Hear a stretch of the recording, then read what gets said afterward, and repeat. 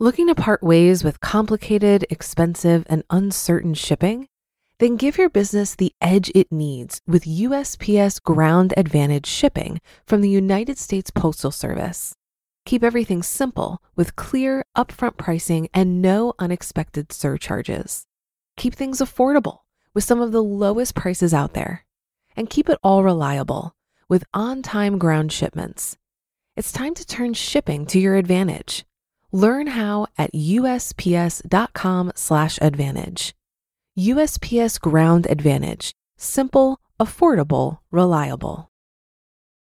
When you need mealtime inspiration, it's worth shopping Kroger, where you'll find over 30,000 mouth-watering choices that excite your inner foodie. And no matter what tasty choice you make, you'll enjoy our everyday low prices, plus extra ways to save, like digital coupons worth over $600 each week. You can also save up to $1 off per gallon at the pump with fuel points. More savings and more inspiring flavors make shopping Kroger worth it every time. Kroger, fresh for everyone. Fuel restrictions apply. This is Optimal Finance Daily, episode 2180. 5 Simple Ways to Crush Emotional Spending for Good, Part 1, by Chelsea Brennan of smartmoneymamas.com. And I'm your host and personal finance enthusiast, Diana Merriam. Now, today's post is actually broken up into 2 parts, so I'll read the first half today and we'll finish the rest tomorrow. So let's jump right into part 1 and continue optimizing your life. 5 Simple Ways to Crush Emotional Spending for Good, Part 1, by Chelsea Brennan of smartmoneymamas.com. So you've got a spending problem. Welcome to the club. There's good news and bad news. Bad news first, right? If you have a spending problem, you're probably trying to find a way to fill an emotional gap in your life. You can't just hope to find more willpower and white-knuckle your way through. The good news? When we do the work of getting to the root of the emotional issue, spending falls away. We can heal and make use of good habits, tools, and draw upon our community. Why emotional spending can be so messy. Emotional spending is a common problem, but no 2 people struggle the same way. We all have our own triggers for spending, our own places where that overspending manifests. On a high level, it's defined as buying things you don't need as a result of stress, boredom, jealousy, guilt, insecurity, fear, or really any negative emotion. That sounds miserable. Luckily, if you can take the time to understand where your emotions are coming from, you can make a plan for how you'll respond to those emotions when they rear their ugly heads and avoid them for the long term. That's what I want to help you do. Because if you can't control your emotional spending, purchases that may feel small in the moment derail us from our bigger goals, and it leaves you feeling stressed, guilty, and regretful, and that's not the relationship with money you deserve. 5 strategies to overcome emotional spending. Here are 5 tips to help you reduce your emotional and impulse spending and change your emotional spending cycle. Number 1, know the difference between emotional and mental health spending. On the surface, emotional and mental health spending might seem like the same thing, but in reality, one is spending where you're trying to fill an emotional hole with stuff. The other is spending because you need extra support to take care of yourself when you're struggling with anxiety, depression, or other bigger issues. Generally speaking, people who struggle with anxiety and depression spend more than people that don't. For example, as someone who has struggled with anxiety and depression, if I'm maxed out at the end of a stressful day, there's a good chance that I'm going to order out instead of cooking. Some days I simply don't have it in me to cook and my family still has to eat. If you're facing similar challenges, I don't want you to feel any shame over choices like that. I definitely don't want you to avoid investing in those supports, babysitting, ordering out, or having the house cleaned. I want you to be able to have those breaks when you need them. I just want to help you plan for them. Planning for mental health spending. When it comes to mental health spending, I suggest having an A-B budget. The A budget is for when you're mentally healthier and don't need to rely on those extra expenses to get you through. The B budget would include those extra supports and pulls back on savings a bit. You can smooth the gaps between these budgets by creating sinking funds for your mental health spending.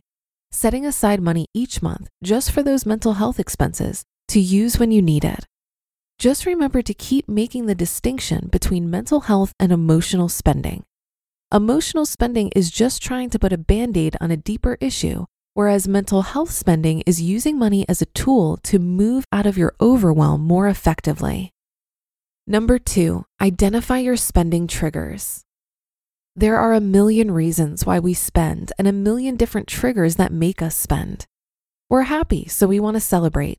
We feel guilty, so we want to pay for that friend who covered our meal last time. We're bored, so we want something to do right now. A lot of these triggers boil down to stress and exhaustion.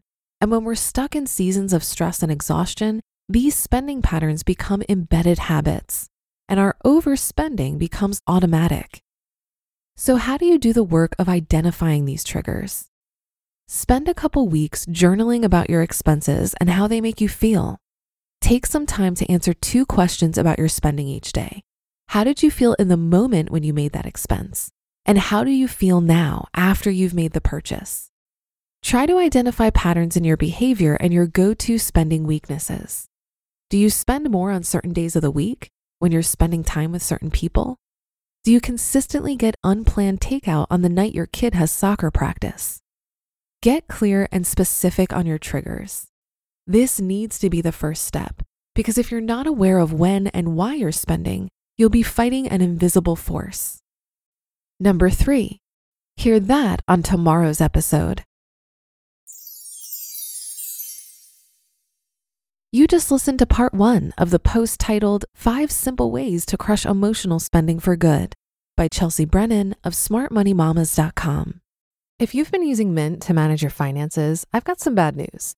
Mint is shutting down. But now for the good news. There's a better alternative. Our sponsor, Monarch Money.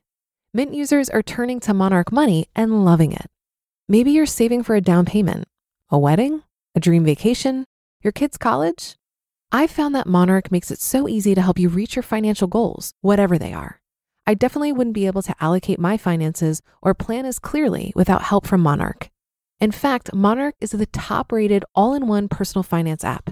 It gives you a comprehensive view of all of your accounts, investments, transactions, and more. Create custom budgets, set goals, and collaborate with your partner. And now get an extended 30-day free trial when you go to monarchmoney.com/OFD. After trying out Monarch for myself, I understand why it's the top-rated personal finance app. And right now, get an extended 30-day free trial when you go to monarchmoney.com/OFD. That's monarchmoney.com/OFD for your extended 30-day free trial. Looking to part ways with complicated, expensive, and uncertain shipping? Then give your business the edge it needs with USPS Ground Advantage shipping from the United States Postal Service. Keep everything simple with clear, upfront pricing and no unexpected surcharges. Keep things affordable with some of the lowest prices out there. And keep it all reliable with on-time ground shipments. It's time to turn shipping to your advantage. Learn how at USPS.com/advantage. USPS Ground Advantage. Simple, affordable, reliable. I believe that we've been conditioned since birth to be consumers. Many of us have a relentless desire to shop and buy more stuff, regardless of actual need. Advertisers have convinced us that we need all the things we buy.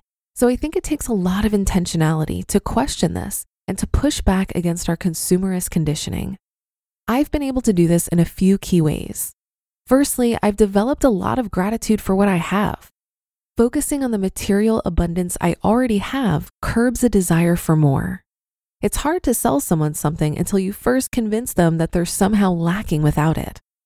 By continually reminding myself that I already have everything I need, there's no room for a sense of lack.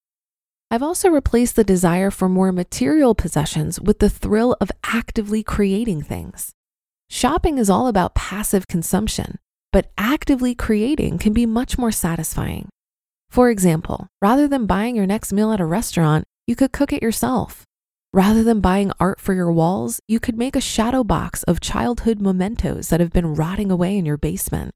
Rather than buying clothing, you could create a fun experience for you and your friends by hosting a clothing exchange. I get much more of a sense of pride from actively creating something than passively purchasing something. We've also been conditioned to connect our self-worth to the material possessions we have. You can change this by recognizing that there is no material possession you can buy that's going to make you feel better about yourself. Improving your self-worth comes from learning to enjoy your own company and investing as much time as possible in self-care.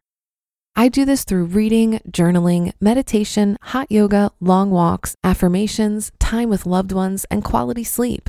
And I don't spend a dime on any of these activities. And that should do it for today. Have a happy rest of your day, and I'll see you tomorrow where we'll finish up this post and where your optimal life awaits.